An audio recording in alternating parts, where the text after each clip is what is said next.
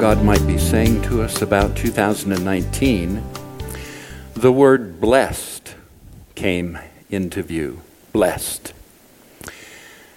And I remembered a good friend of mine teaching that the word blessed meant something different than I had traditionally understood it to mean.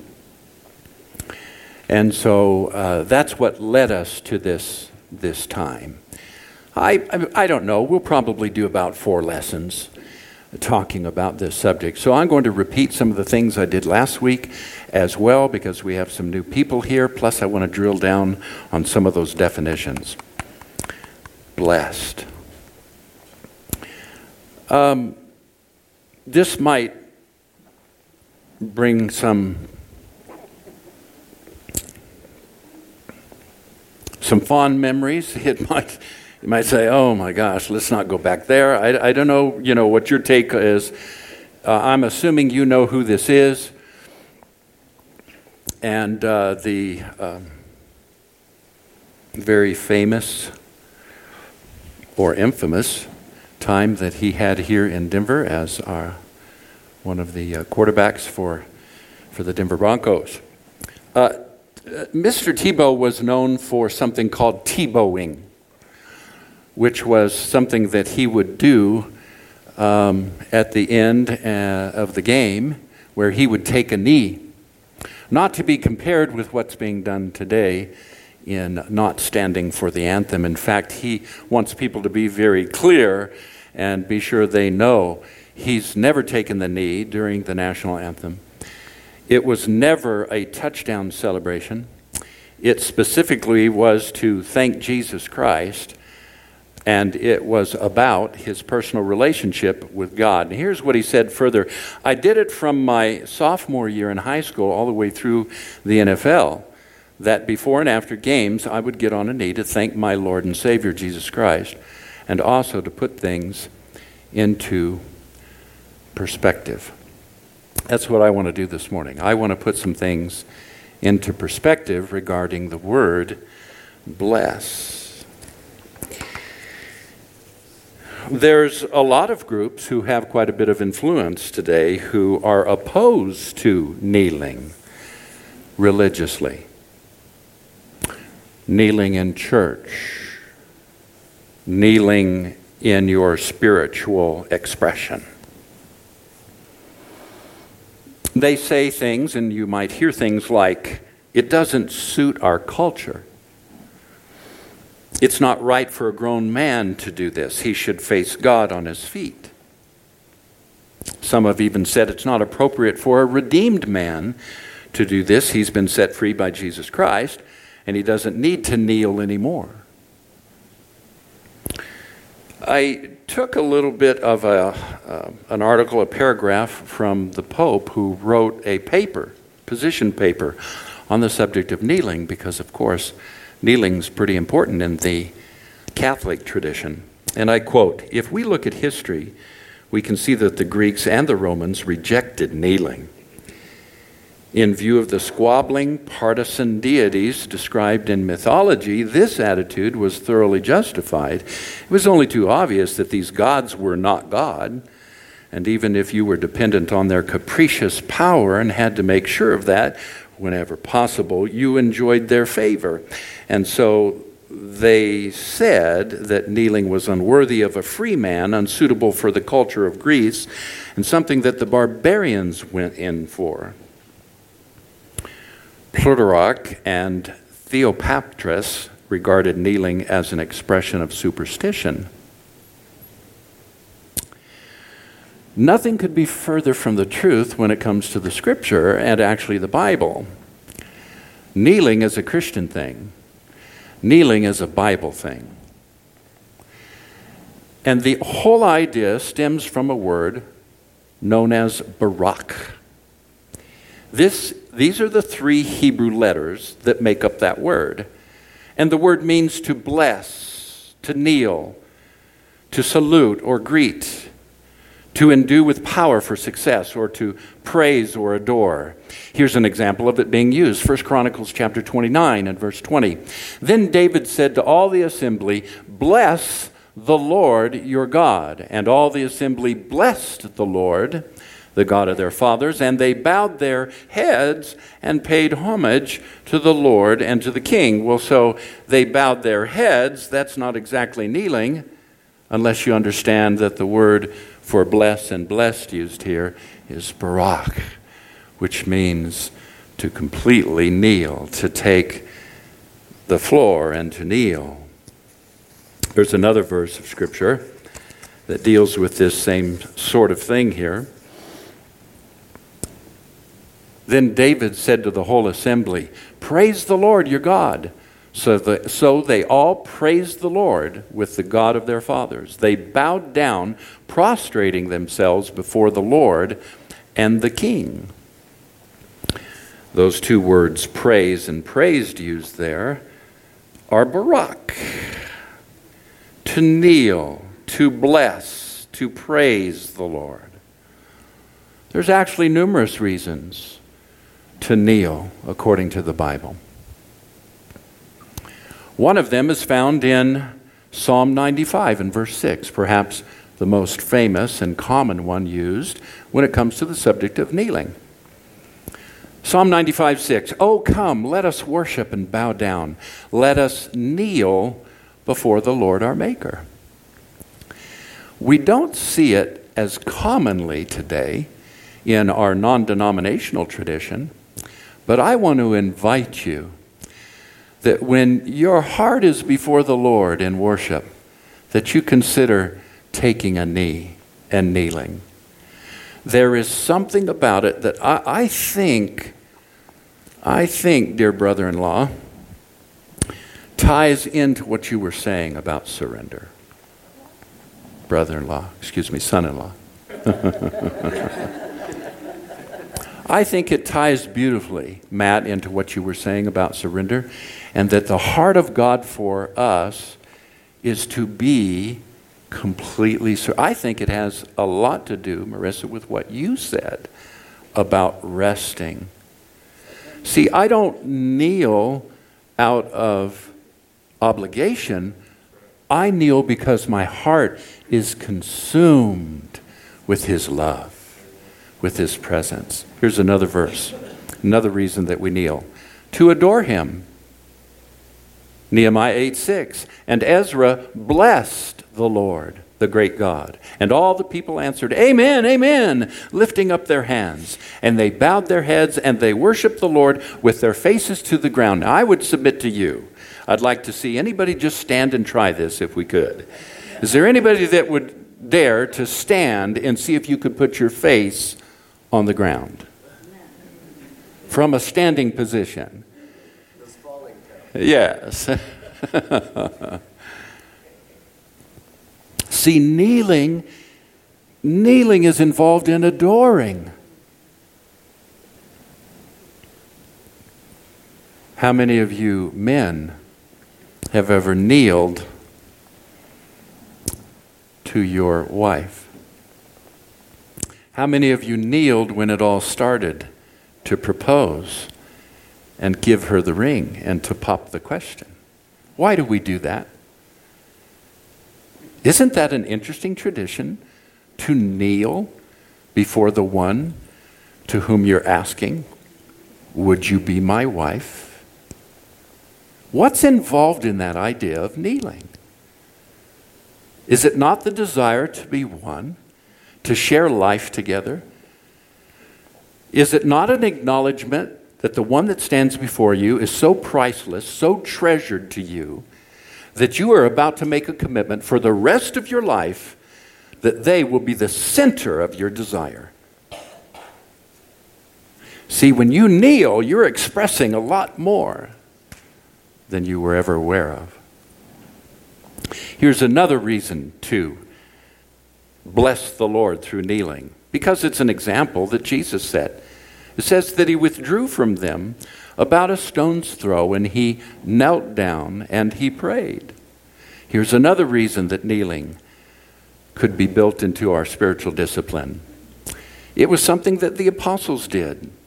It says in Acts chapter 21, when our days there were ended, we departed and we went on a journey, and they with them all, and they all, the wives and the children, they accompanied us until we were outside the city. And kneeling down on the beach, we prayed. Love that. See, it wasn't just Old Testament, it was New Testament. And I think it has escaped the practice of the church. And I think that maybe, as the Pope pointed out, we are a little bit too Greek, a little bit too sensitive to the world, the culture around us, what they think, what they desire, what they want, what they approve of. And if I'm seen kneeling, then I might feel foolish. Here's another good reason to kneel. Because in the end, Paul said, so that at the name of Jesus every knee should bow in heaven and on earth and under the earth. You see, there is coming a time where every knee is going to bow and every tongue will confess that Jesus Christ is Lord. Have you ever asked yourself why every knee is going to bow?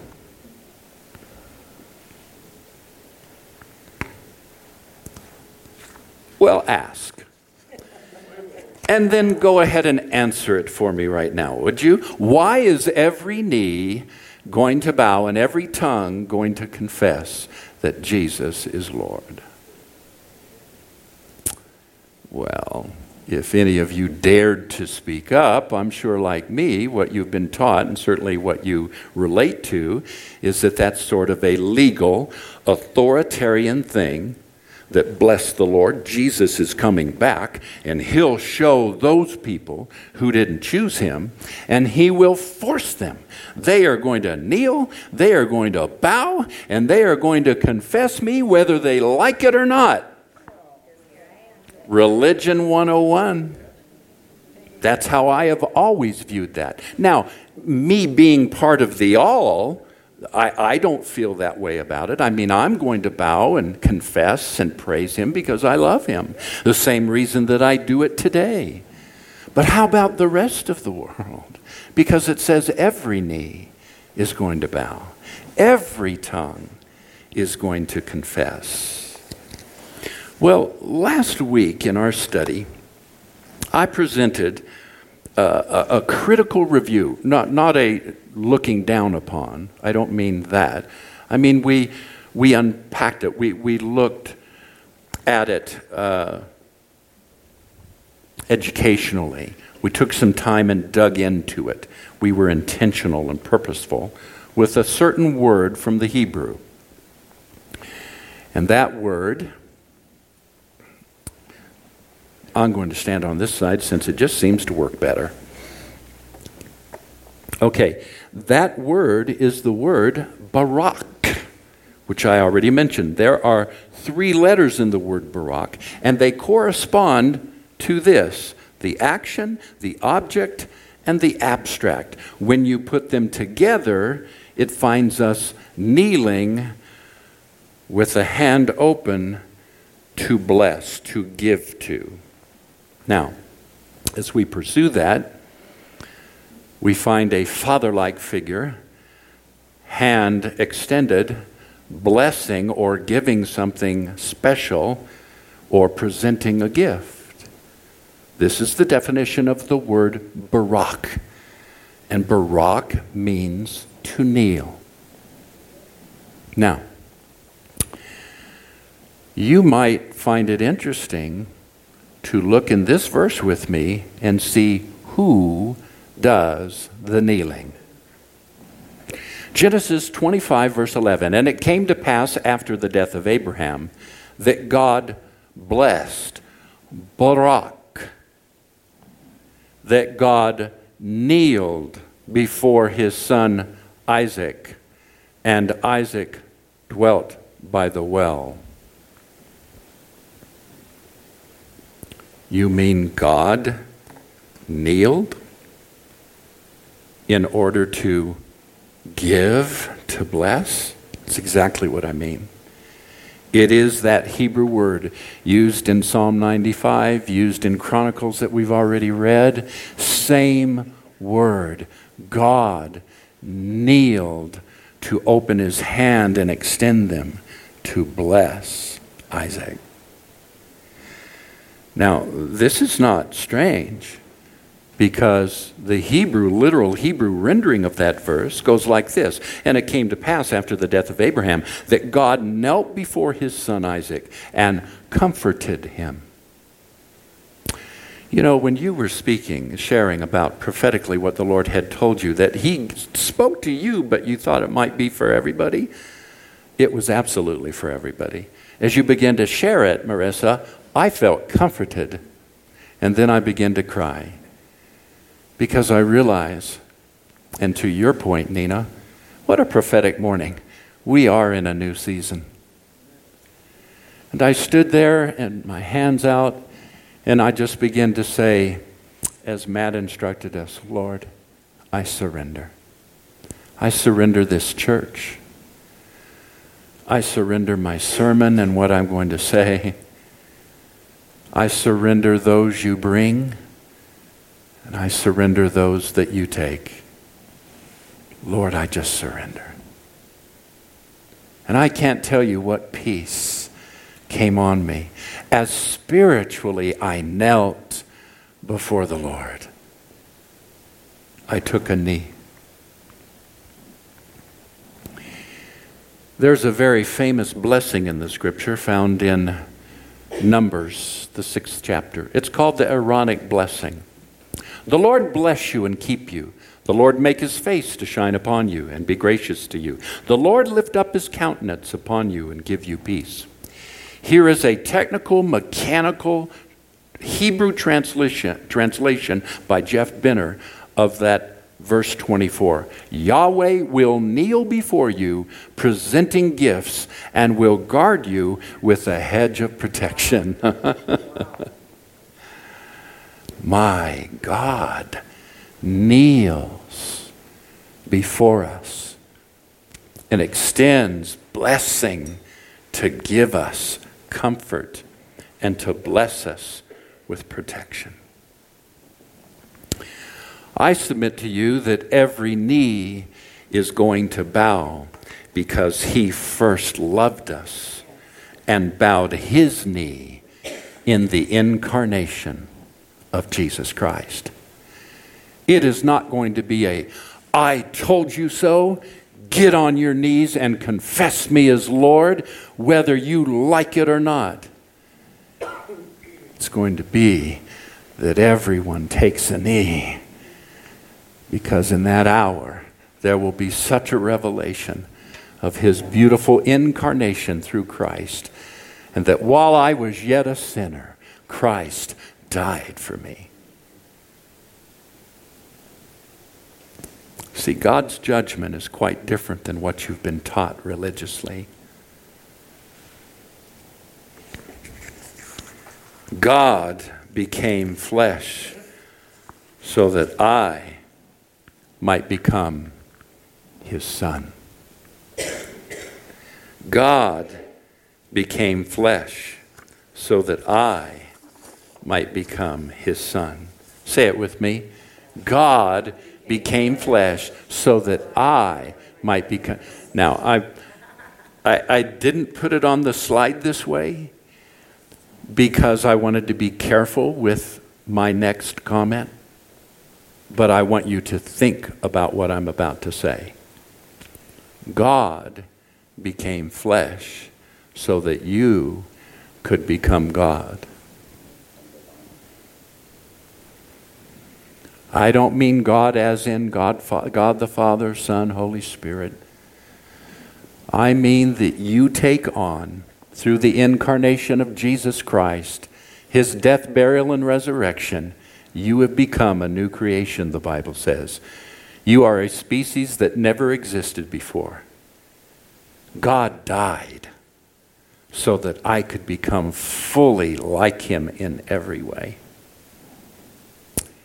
And in fact, the quality of eternal life is not the longevity of it.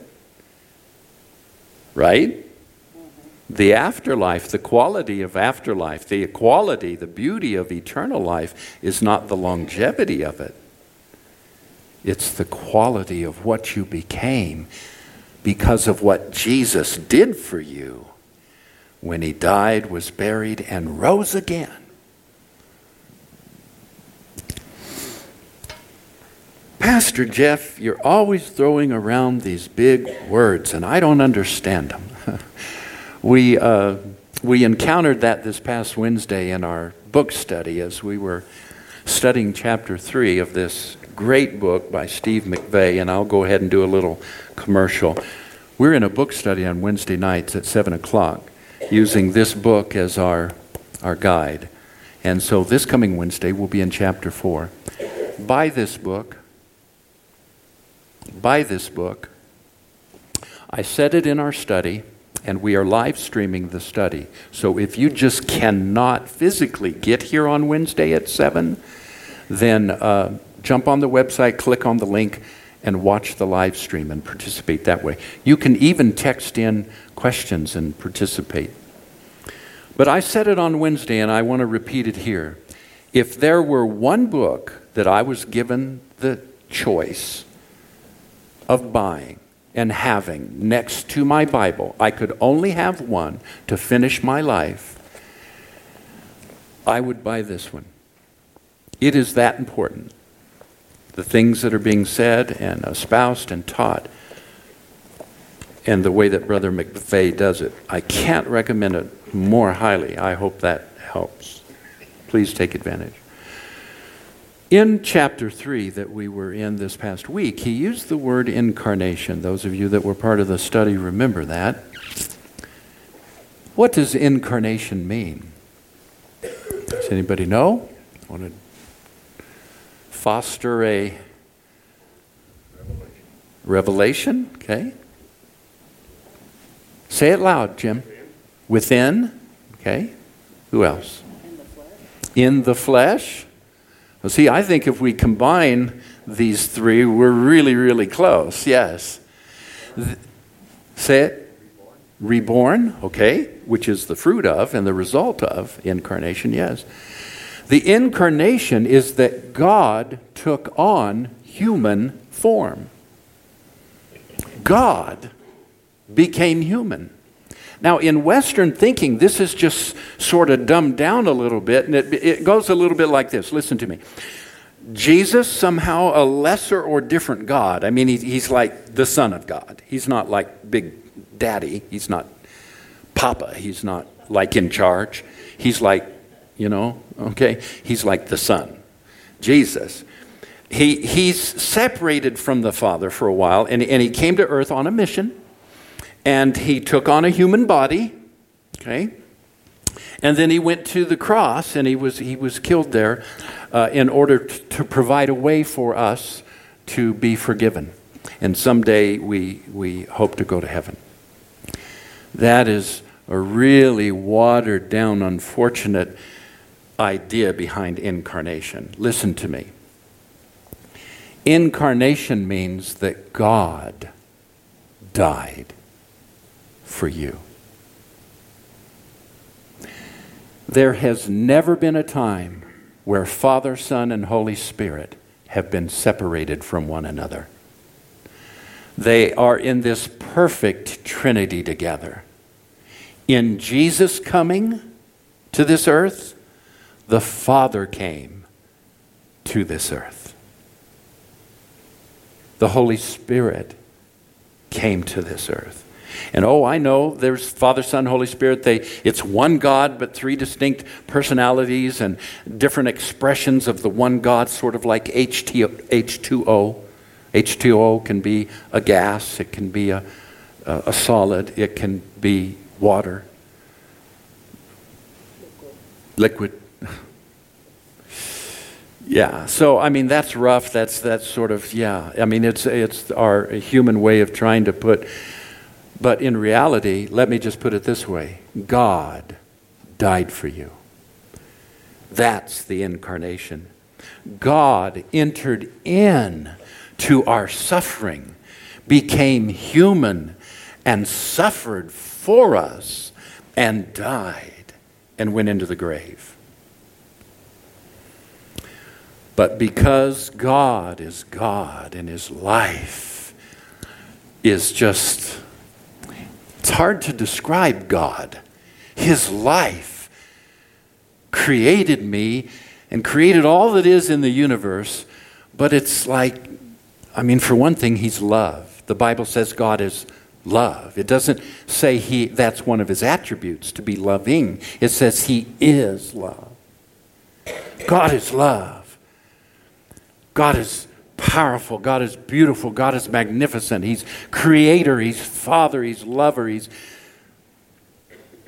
And that God entered into my circumstances, into my life, into my humanity, and He died for me, and He suffered. But then the very force of His nature, the very force of His love, took Him out of that grave, raised Jesus from the dead, to declare to all of the universe, I have victory over death and hell, which have no more power.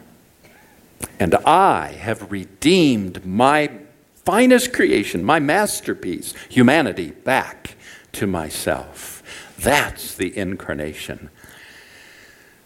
The greatest definition of God's love is His self-sacrifice. The thing that makes the Trinity, Father, Son, and Holy Spirit, so loving, so beautiful, so powerful, is they're willing to self-sacrifice, even for each other. That's why they never get in an argument. Right? Think about it. You've never been in an argument where at the center of it wasn't some sense or some measure of pride and being centered on self-centeredness. God has never been self-centered.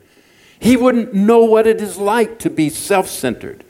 He is self-sacrificing constantly in this beautiful love triangle of Father, Son, and Holy Spirit. We call it the Trinity. Bible calls it the Godhead. We struggle to give it a name, but it's a relationship like none other. And oh, by the way, when God died for you, He did it so that He could reconcile you and redeem you and back into and put you back into that relationship with Father, Son, and Holy Spirit. That's why I say God became a man so that you could become a God. In the purest sense of that now, I mean it. The Son of God. You know there's no difference between you and Jesus from the standpoint of your godliness, your righteousness, how much the Father loves you. God loves me as much as He loves Jesus.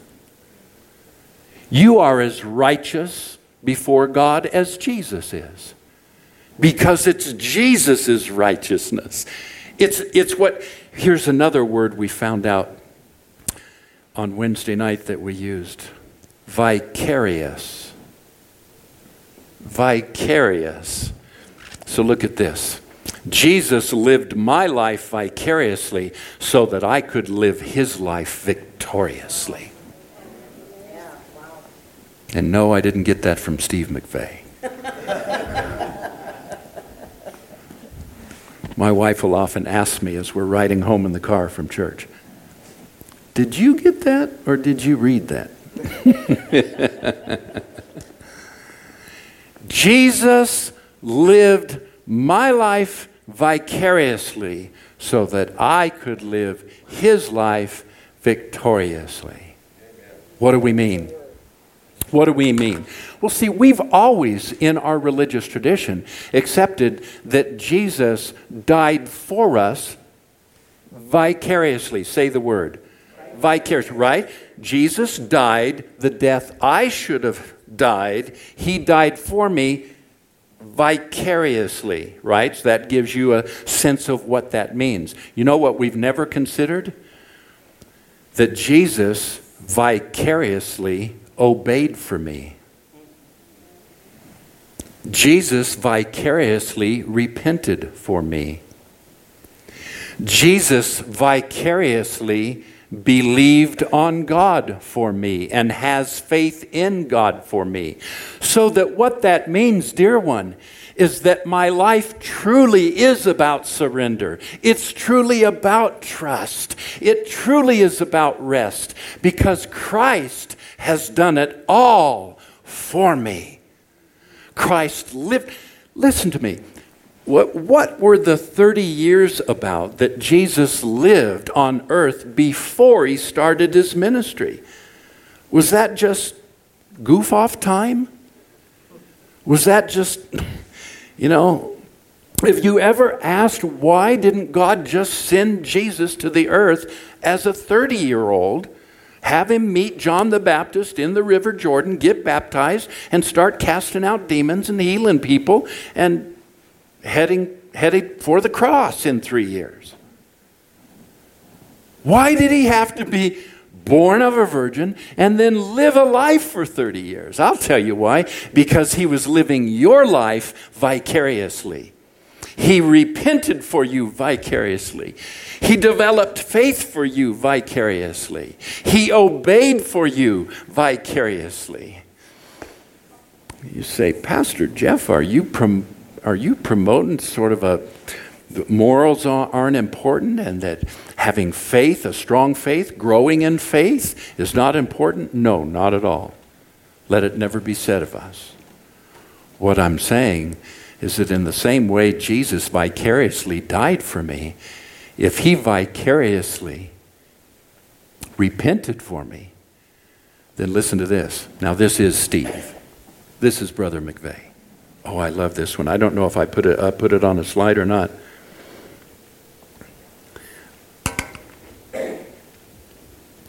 Repentance is a gift, not a discipline. Think about that. Repentance is a gift, not a discipline. Why? Because Jesus vicariously repented for me. That's what his water baptism was all about. We get baptized to publicly declare that we've repented, changed our life, and are going a different way. It's a very religious kind of tradition we have. Jesus didn't need to do that. Jesus didn't have anything to repent of. Jesus didn't need to turn and go the other way for any sin. He was sinless, right? Well, then why did he get baptized? By the man whose baptism was called the baptism of repentance. Because he was vicariously doing it for me, for you. Repentance is a gift. It's not a discipline. It's not something you struggle with and sweat over. And it's a beautiful gift that Jesus repented for us. And so now I trust, I rest in his repentance. I trust and I rest in his obedience. God died for me, and I trust and I rest in his faith. Galatians chapter 2 and verse 20. You'll be able to put it into your notes. Paul said, the life that I now live, I live by the faith of the Son of God. Not in, but of the Son of God. Even my faith is vicariously received, vicariously built and lived for me. Let me help you with an analogy that I think will really bring this whole idea of Jesus vicariously living our life home to you.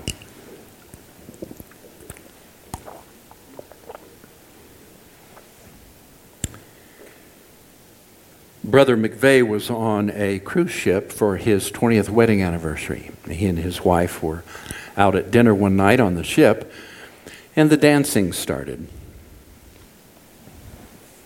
Steve is not a dancer.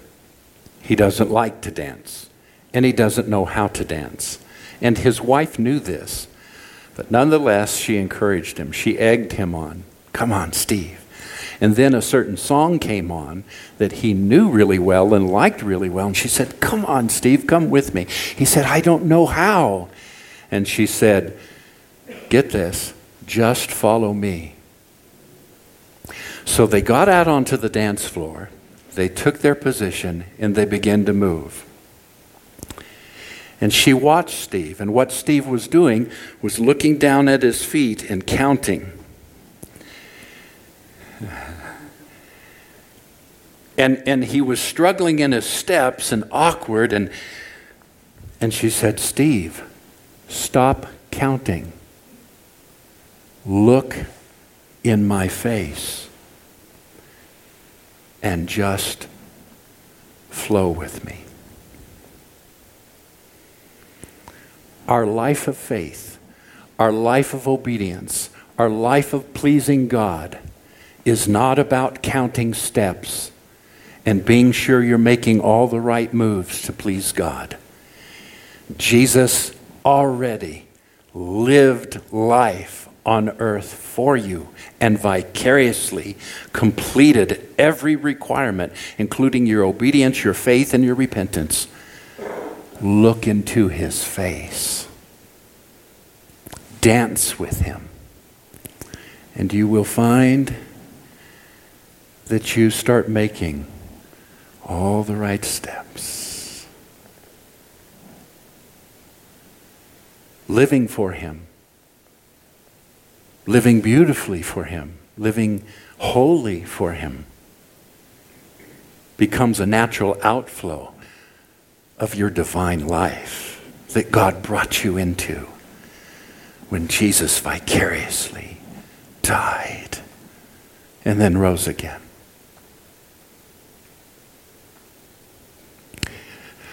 I'm so blessed. I'm so blessed. I wish I had known this 30 years ago, 40 years ago, when I first started my life with Jesus. I wish. But I'm telling you, your life in God can be so magnificent, so beautiful, so devoid and void of pressure and temptation and regret and work and sweat and disappointment and resentment and all of that because you think you're not pleasing to God. All of that can be destroyed and ripped away